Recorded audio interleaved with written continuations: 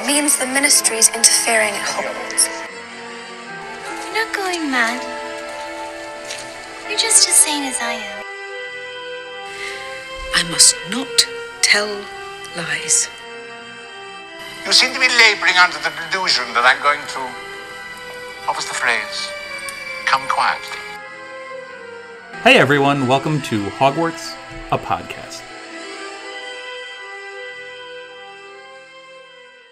Hey everyone, welcome to Hogwarts, a podcast. We are covering Chapter 21, The Eye of the Snake. Elizabeth is with us. Hello everyone.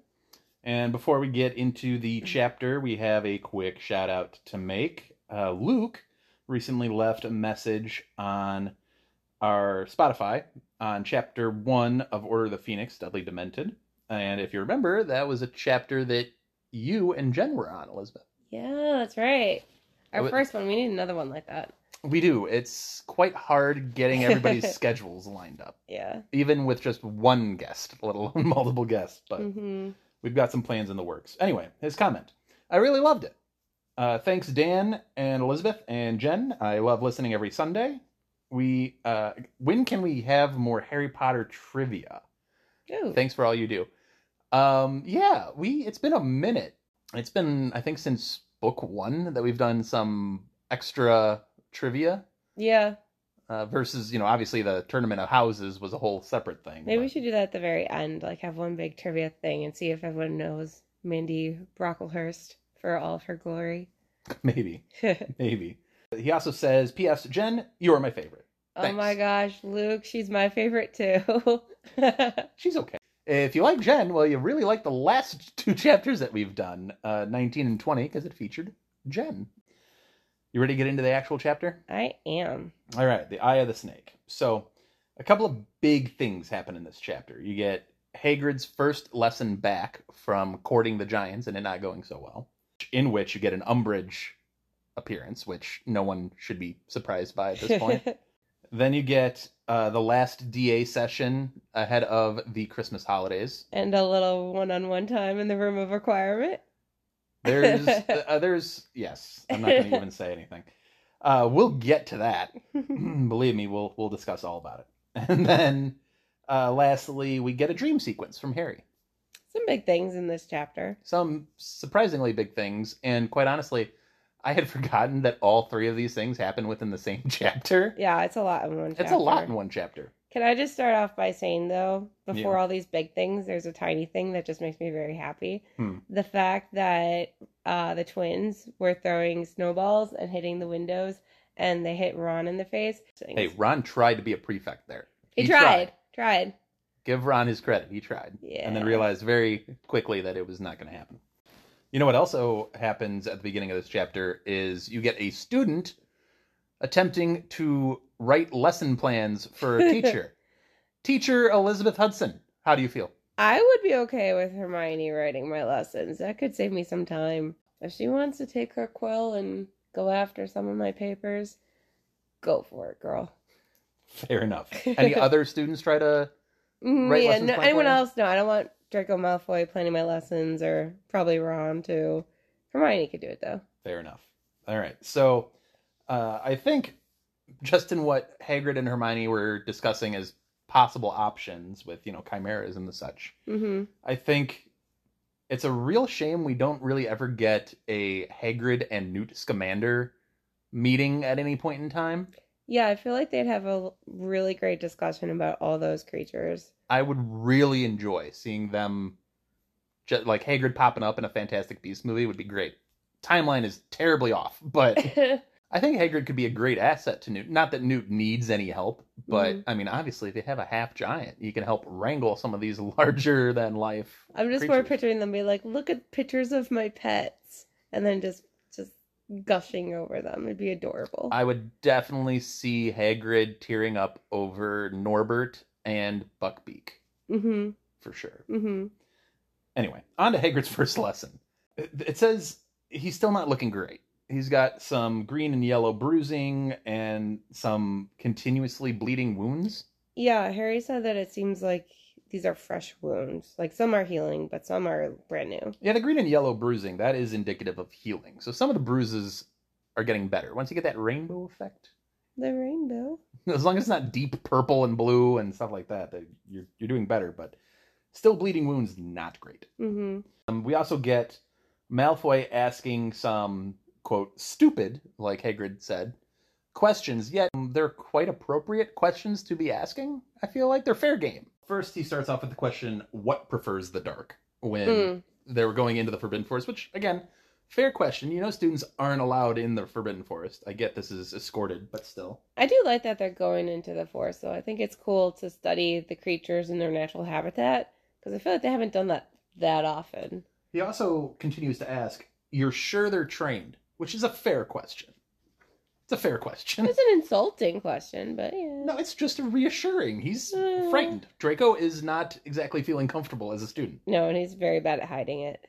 Now he gets a little bit more blunt. His last and final question is, "So what happened to your face?" Which Hagrid responds with, "Mind your own business," in so much words. Fair enough. Though, yeah, I could see, if you are trying to associate these animals with his face, it could be a little scary. I still feel like they're fair questions. And have you ever called a student stupid? No. I know people... That was a No. pause. I paused because I've known people who have called their kids stupid. Me, whenever they're kind of asking me stupid questions, then I kind of phrase it as like, child, what are you doing? Child. And then they know that that's what I'm thinking or trying to imply, but I don't purposely do it. So I phrase it differently. I just say, be better. Be better. Be better than that. Yeah, I'm just like... It gets the point across, and it's not insulting. So, anyway. The first lesson is Thestrals. I love them. I know you do. You had a whole thing on them earlier in the podcast. I did, and I still love them. So, it's a really interesting kind of setting we have here. It's natural habitat, like you said. Hagrid is carrying a half of a cow carcass. Right. That he just drops in the center of this clearing, which really isn't a clearing because the trees are so densely packed. Yeah, I mean, it's like pitch black, and it's creepy because he's making those high-pitched noises that seem unnatural. And Hagrid himself? Yeah, he calls them over by screeching because he feels like alerting them to his presence will make them more calm. But anyway, they come over, and they start eating the cow carcass, which, to those not inclined, just looks like pieces of meat are being ripped off and then disappearing. Which is a fantastic image, and it just makes me think of, like, old movie magic of, like stop motion, kind of here's the cow, and then, oh, there goes a bite. Oh, there goes another bite, and, like, that kind of thing. But, of course, if you can see the Thestrals just eating and having fun. We learn that Harry, Neville, and an unnamed Slytherin can all see them. And Hagrid. Well, and Hagrid, obviously. But as far as the students go, right, you get Harry, Neville, and an unnamed Slytherin. Which one of them says later, like, that's surprising that many people in one class can see them, and I would agree. 3 and 1 is a lot. And I do like, even though it's unnamed, I still like that she throws in a Slytherin. Because that kind of balances it a little bit more. It's not just like, oh, the Gryffindors only. Yeah. So Hermione then tells us that one can only see Thestrals if they themselves have seen death. Right. Which we've discussed before. It's like seen, but also understood. Because obviously Harry should have been able to see these earlier because he saw his parents die, but he didn't understand their death as baby. Now he can because he's seen Cedric die. He does drop a couple of really interesting facts here before we get the interruption. We get him saying that sometimes Albus takes them on long journeys when he doesn't want to apparate. Which also means Dumbledore can see them. Correct. He also drops the knowledge that they're obviously carrying the carriages at Hogwarts, so if those students did not know that, now they know. And he's kind of got like a humble brag of being like, yeah, I think I'm the only one that has a trained flock of them, or herd of them, I think was the word he used. Yep. Which is impressive. Very impressive, I think. So much so that he showed off what Thestral he's very proud of. It's the firstborn on Hogwarts grounds. Mm-hmm. And that name is Tenebrous. Which I looked up the definition of it just to see if there was any meaning behind it. And the two definitions with it, the first one was shut off from the light, dark, murky. And the second one was hard to understand, obscure. Which fits very well. Interesting. We also learn what might be Elizabeth's favorite part of this particular creature. You mean other than the fact that they're super morbid looking? It's their amazing sense of direction. Oh my gosh, you guys, I have a terrible sense of direction. It's essentially a wizarding GPS. I have no idea where I'm going, and I would need one of these so badly. You essentially whisper where you want to go in the ear of this animal. It just goes. And it will take you there. I need that. I need that in my life. That's why you really love them. I really, really need that. Like, oh my gosh. No, but they also look super spooky, and this being spooky season makes it extra fun. So as we enter into the second part of this lesson, my tone changes because I was reading this and I'm like, oh, Hagrid's actually giving a pretty good lesson on Thestrals overall. Mm-hmm. But then we get this interruption by Umbridge, which is the classic interruption of just the words hem hem. Okay, the fact that he thought a Thestral said hem hem is just pure comedy gold. Like, that was amazing, and I wish that could have been in the movie. He was quite concerned because that animal should not make that sound. No, he should not be making that sound. Arguably, no creature should be making that sound. But anyway. So, Umbridge brings a whole lot into this lesson. And she completely derails it. None of it is positive. Yeah. So, I'm just going to start with the most upsetting bit and try to get that out of the way. Mm-hmm. The way she is talking to Hagrid and treating him is appalling. Yeah. It's so she's speaking slowly to Hagrid as if he doesn't understand English, which obviously he can because he's teaching the lesson in English. Speaking it fairly well. And then she also mimes out things because she feels like he can't either understand her or doesn't grasp the general concept of speaking or walking. Jen and I, on the last episode, Hagrid's Tale, actually were applauding the giant race because they seemed obviously much more intelligent than any of the wizarding community really gave them credit for. Mm-hmm. They could grasp magical concepts. Mm-hmm. They knew about the magic world, the wizarding world. They knew of specific wizards in that world and whether they were good or not. But then they also knew multiple languages. Mm-hmm. They knew larger concepts than just big, strong beat things. Right. Right. But no, I think that's a good point. Like, there's so much more to these other races or species, I guess, of whether they be human or animal. Not that the giants are animals, but like, I mean, the animals within the wizarding world and the real world too. There's so much intelligence there that people don't necessarily respect or believe to be there, I guess. So she is completely interrupted mid-lesson, which would make me angry. Which would make a lot of people angry. It would make... You saw how McGonagall treated such interruptions. Mm-hmm. But that being said, we can get into the dynamics of if Hagrid were to respond that way to Umbridge, that would be a monstrous backfire. Yeah. On Hagrid's part, because that's literally leaning into everything. You're putting a target on your back for that. Yeah. So it's Hagrid's in a real tough spot because he can't be aggressive, but he has to deal with someone constantly interrupting his lesson with, I said Malfoy had fair questions earlier. I don't think many of these questions were particularly fair, other than maybe one, which she gets to fairly quickly off the bat.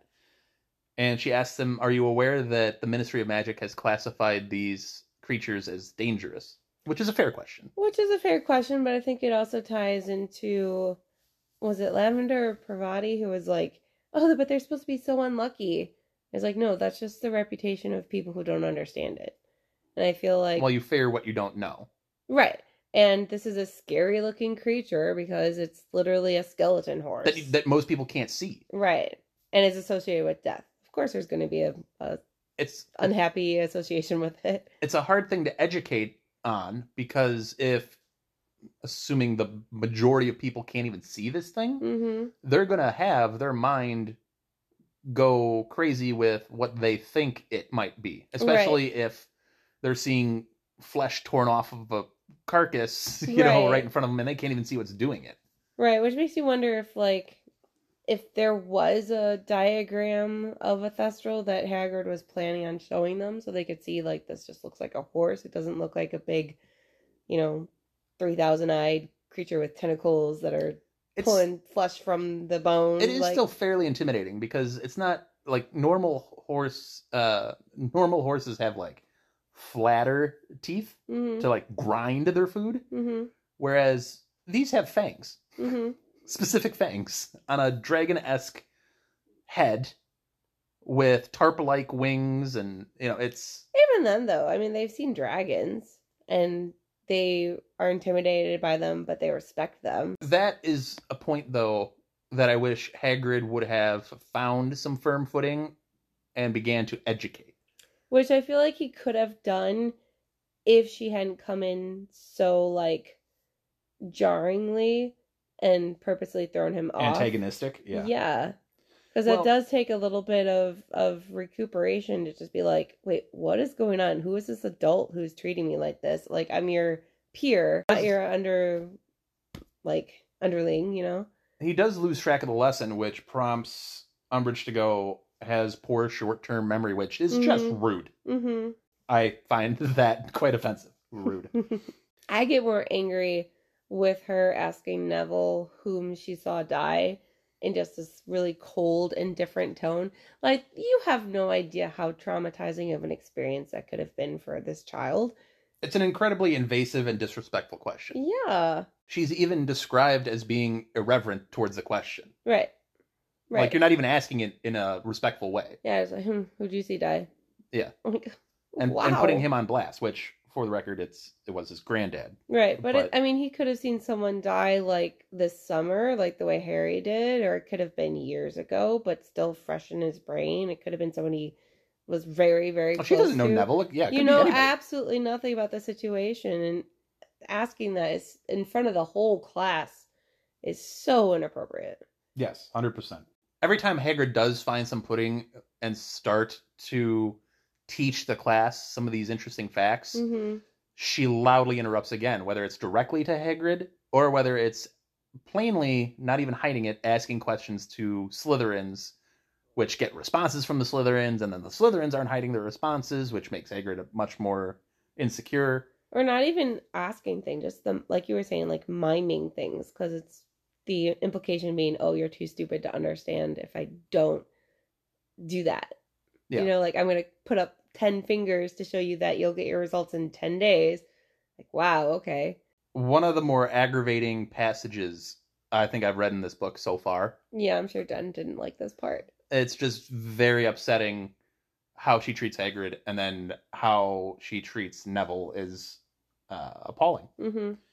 But anyway, we'll transfer out of Hagrid's first lesson, and I got a couple of points before we get to that DA meeting. Hermione has a little gaffe when she says, I wish I could see them. Which I think is a natural thing to say, because it was an interesting lesson. But then Harry, quietly goes, do you? Right. Because think about what that implies. Right. And then she's like, oh, yeah, you're right. That was really stupid. Yeah. That was a dumb thing for me to say. Then you also get Malfoy taunting Ron again about the, maybe you'll see the quaffle a little bit better next time and you won't drop it or whatever. Yeah, if you see someone die, you can be better at Quidditch. Ha ha ha. Funny. Why is... I know why he's still talking. But if you're Harry or Ron, dude, you lost. You got beat. Like, you could say all you want about Ron's bad goal kick. All he has to say is, I'm sorry, who won?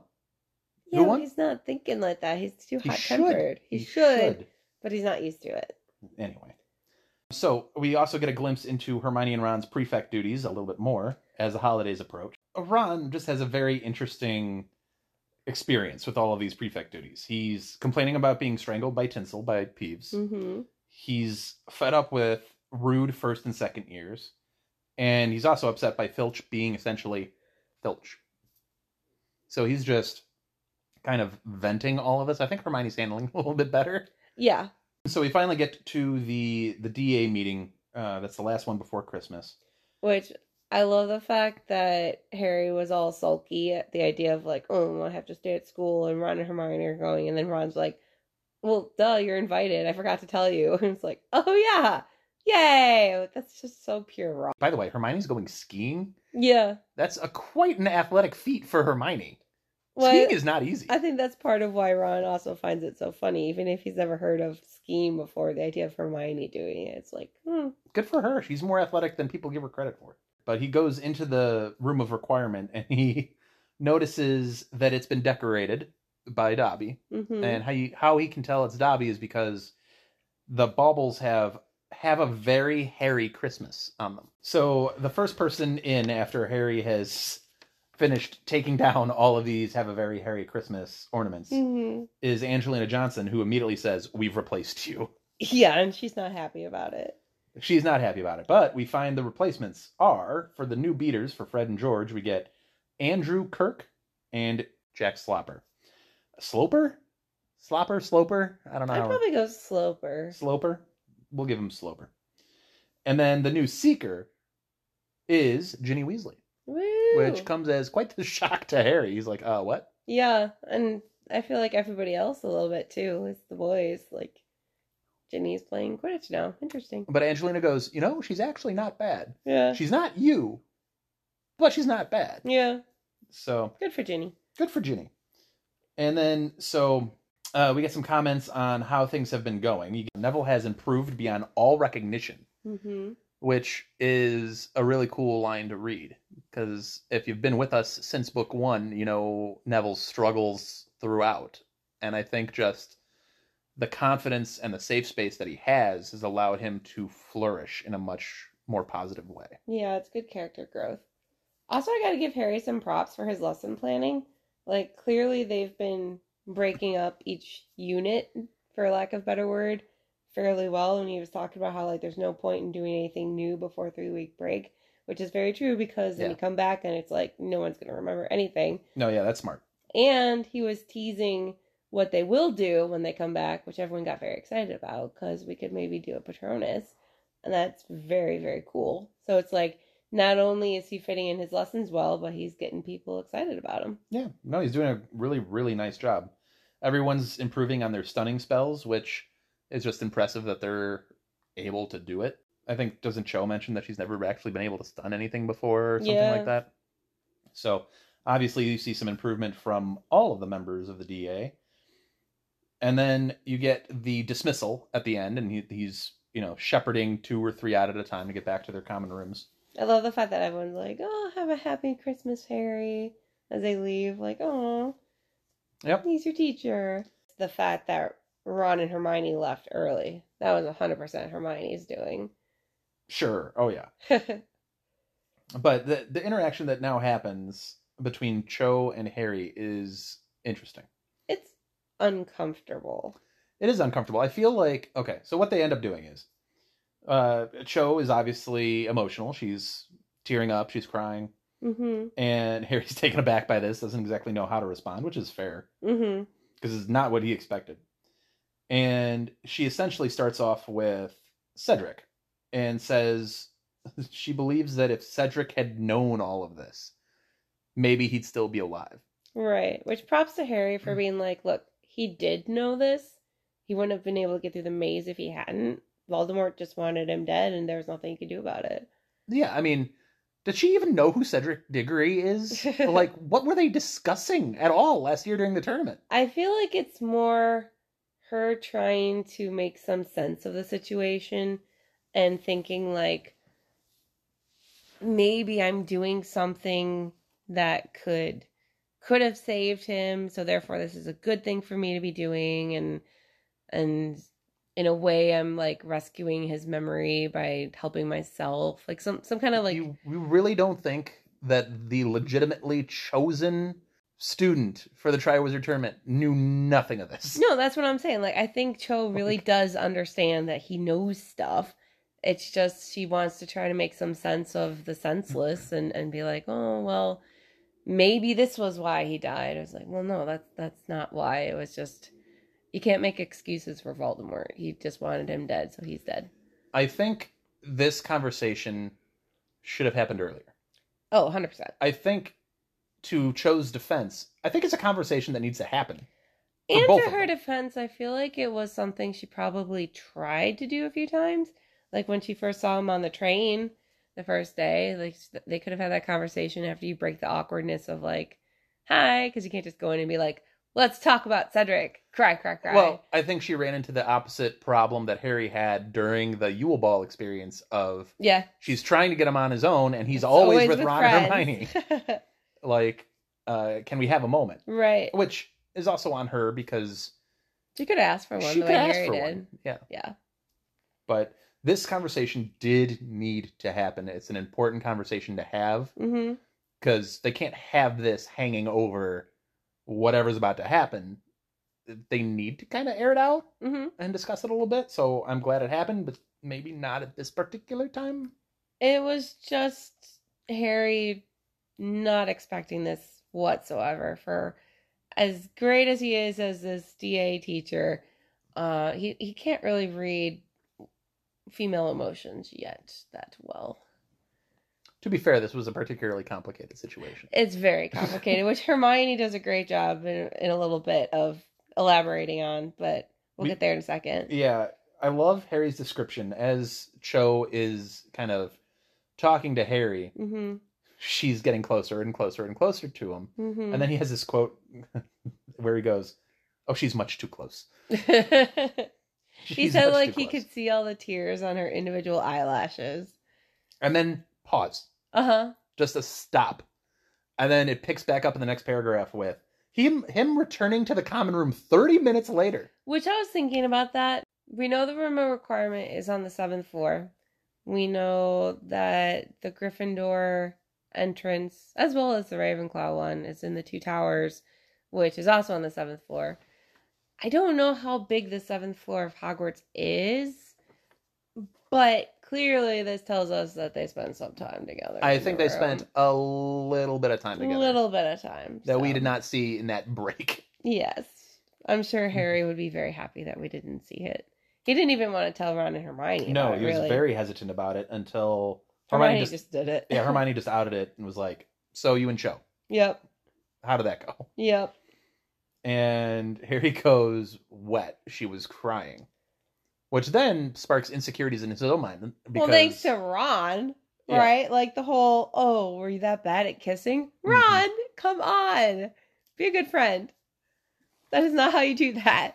Ron's poking at him because he's quite getting happy on this conversation. He's like shocked and like, oh my gosh, you got a kiss. Oh, wait, do you suck at kissing? That sucks. And then Hermione just being like face palming galore at these stupid boys. I will say this though, because of Ron and Harry's kind of lack of insight to this whole situation, female mind. Hermione kind of lays it out there, and it's a pretty famous scene in the movie. Honestly, the first time I read this, I distinctly remember just being so happy. So happy with everything she just laid out. Well, I'll read the paragraph to you where Hermione is explaining what Cho might be. Well, obviously, she's feeling very sad because of Cedric dying. Then I expect she's feeling confused because she liked Cedric and now she likes Harry, and she can't work out who she likes best. Then she'll be feeling guilty, thinking it's an insult to Cedric's memory to be kissing Harry at all, and she'll be worrying about what everyone else might say about her if she starts going out with Harry. And she probably can't work out what her feelings toward Harry are anyway, because he was the one who was with Cedric when Cedric died. So that's all very mixed up and painful. Oh, and she's afraid she's going to be thrown off the Ravenclaw Quidditch team because she's been flying so poorly. And then one person can't feel all that at once. They'd explode. Ron. Just because you've got the emotional range of a teaspoon doesn't mean we all have. I love it so much. It's a great line. I've talked about it before. The Cho gets a lot of flack for this particular scene. Like, how could you be crying when you're kissing Harry? Right. And I feel like Hermione does do a splendid job of laying out what someone could be feeling and why they're feeling that way. Oh, she breaks it down perfectly. And I feel like people skip over this. So, having once been a teenage boy, yeah, do you think if you had read this as a teenager, would this have been like amazing insight into how women are? Or would it be like Ron's reaction of this is crazy and people aren't like that? I would like to think that I am, even at 15, fully capable of realizing people are complicated. Right. That being said, very openly here, at 15, I had no idea what women were thinking. I do remember reading it and just being like, this is such a good breakdown of what it feels like to be in my brain. And I don't know, I was like, I felt seen as a girl of just like, yes, it's normal to be feeling every little aspect of a situation and having your emotions pulled in like a million different directions over something so simple as, for example, for Cho, liking somebody. It was really interesting to read. After Hermione gets done with all of that and says, so are you going to like ask her out? Is this now a thing? He says, quote, this opened up a whole new vista of frightening possibilities. I love the adjective frightening there. It's a really great quote. And that kind of illustrates like he wasn't thinking one, or he was thinking one-dimensionally. Now he's got... Well, even because she asked it, like, are you going to see her again? He's like, well, yeah, DA. And she's like, no, sir. That's not what I meant. Yeah. So this has kind of opened up a whole can of worms, per se, for Harry.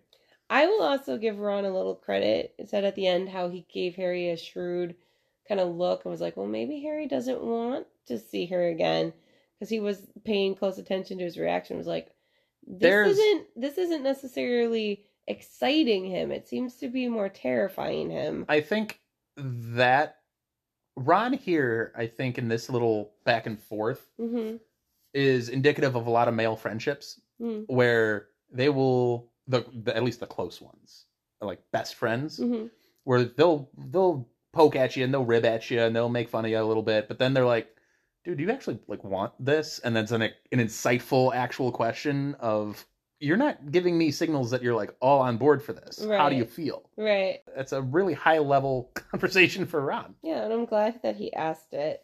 Hermione kind of shut it down very quickly with like, well, Harry's had a crush on her for forever. And Harry's like, I mean, yeah, but ooh, I didn't picture it like that.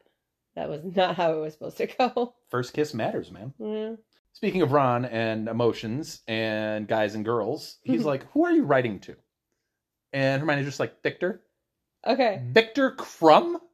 I'm sorry, are there more Victors that we know? I think Hermione writes letters the way I like to write letters and texts. She had a novel, and that is very much what I do. Ron feels a certain way about them still communicating. To which... To put it very subtly. Yeah. Well, as Harry's kind of contemplating all of this and thinking about how, you know, what they should really teach at Hogwarts? Girls. How girls' brains work. You know, as he said it would be more valuable than divination. He's thinking about all of that, and Ron is still going up to his door and being like, oh, he was kind of rude, right? He was kind of like, you know, whatever. And Harry's just like absentminded, like, yeah, sure, he was. So we get to Harry actually trying to fall asleep. And it goes from a very normal dreamlike sequence where it's obviously like founded in reality, but it's kind of like warped and twisted. Yeah. And then it transitions into something more concrete and real. And creepy. Where he feels like he's a snake slithering around on like the same cold, dark hallway that he's seen before. But he sees a person that's slumped at the end of the hallway. No, I want to ask someone about that. So it said it was like, you could see like the blurred outline of it. So are we to assume then that animals, like this is proof that animals can see through invisibility cloaks? Because we've known Mrs. Norris before has looked at Harry when he's in the cloak and he's like, can't you see me? Well, snakes they see through heat. So every time the snake sticks out the tongue, that's her literally getting the outline? Visual. Okay. Because, I mean, Harry said in the dream he saw the man, like, kind of rising and the cloak kind of falling to his knees. So I wasn't sure if that was, he was literally in the cloak hiding in this hallway. The snake could see through it, and that's how it knew that, like, this man was there. Or if it was, like, it had fallen off when he was sleeping there, and then getting up, it's, like, further fell to the ground. I think he was under the invisibility cloak, and then it fell off as he fell asleep.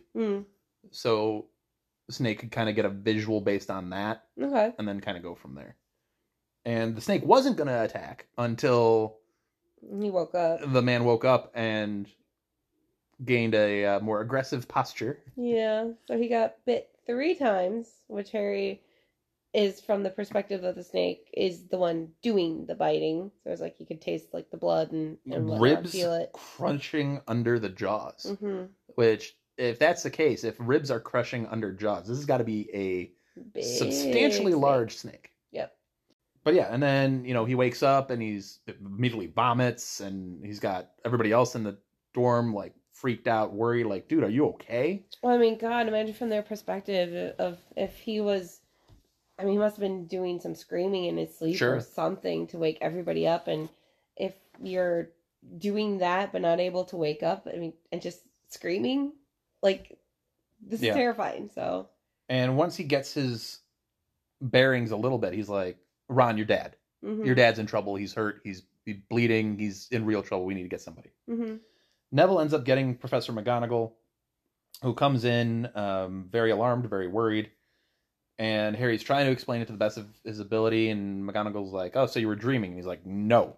Very specifically, no, I am not. This was real. And then she's like, okay, I believe you. We're going to go to see the headmaster.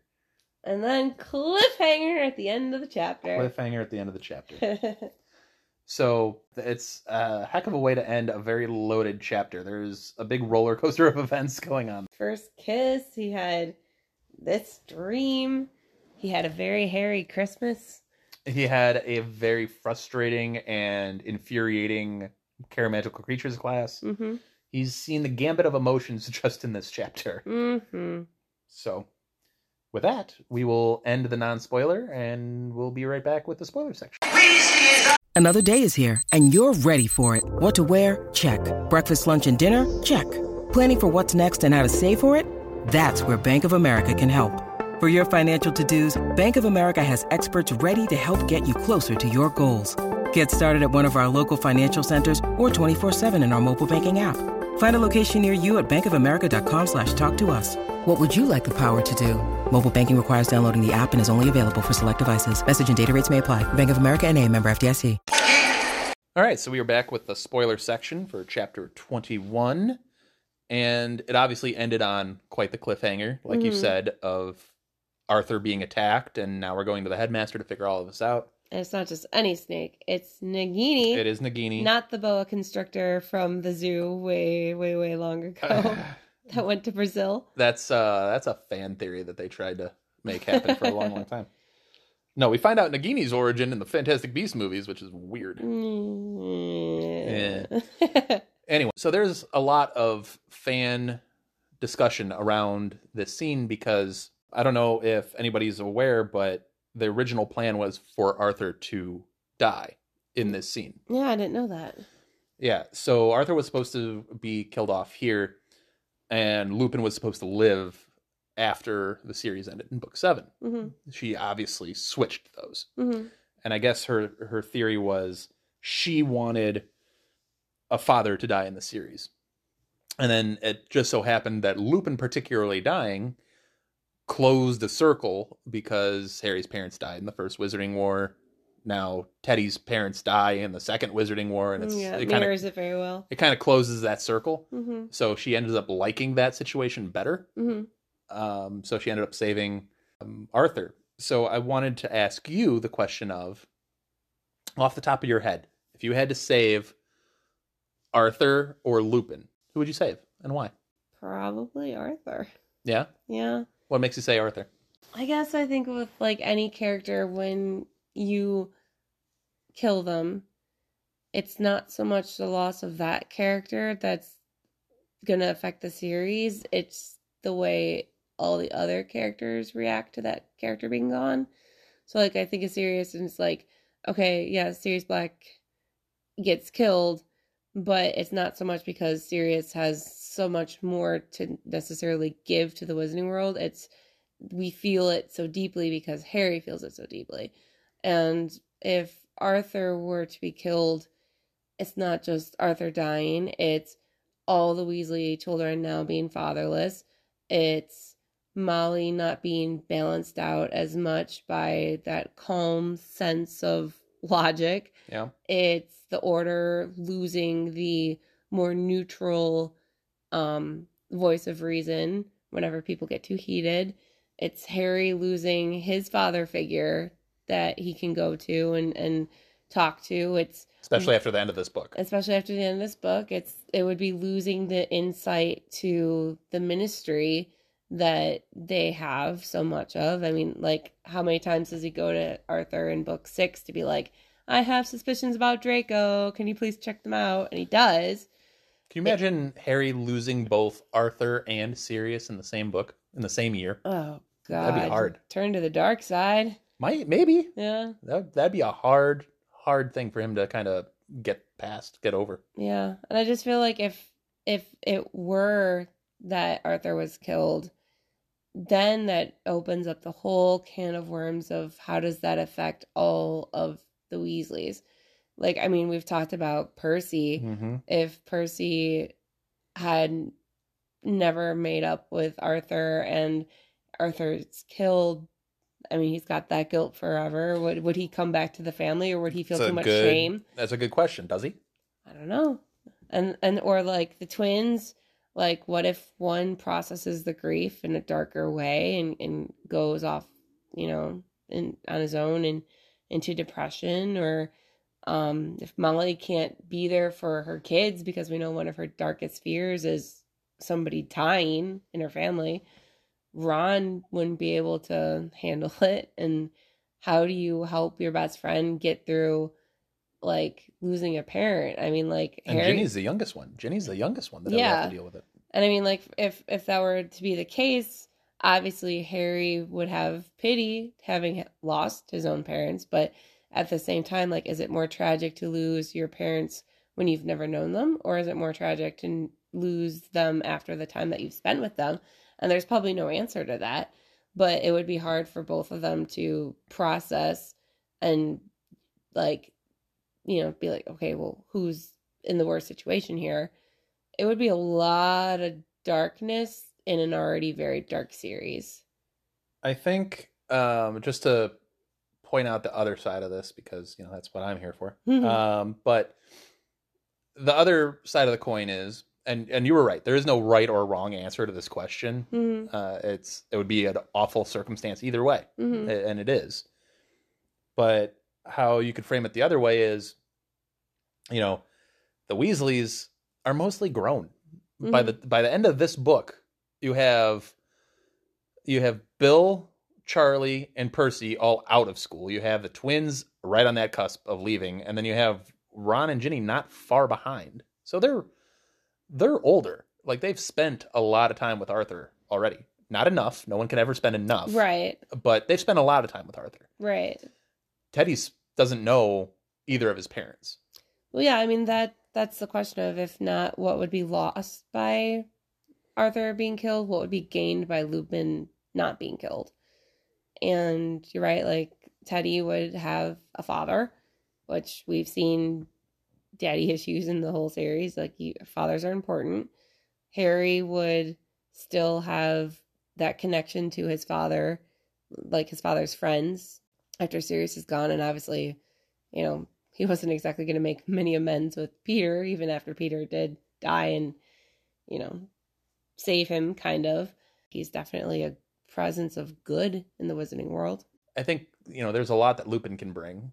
And obviously, it's just tough because at least the Weasleys would still have Molly.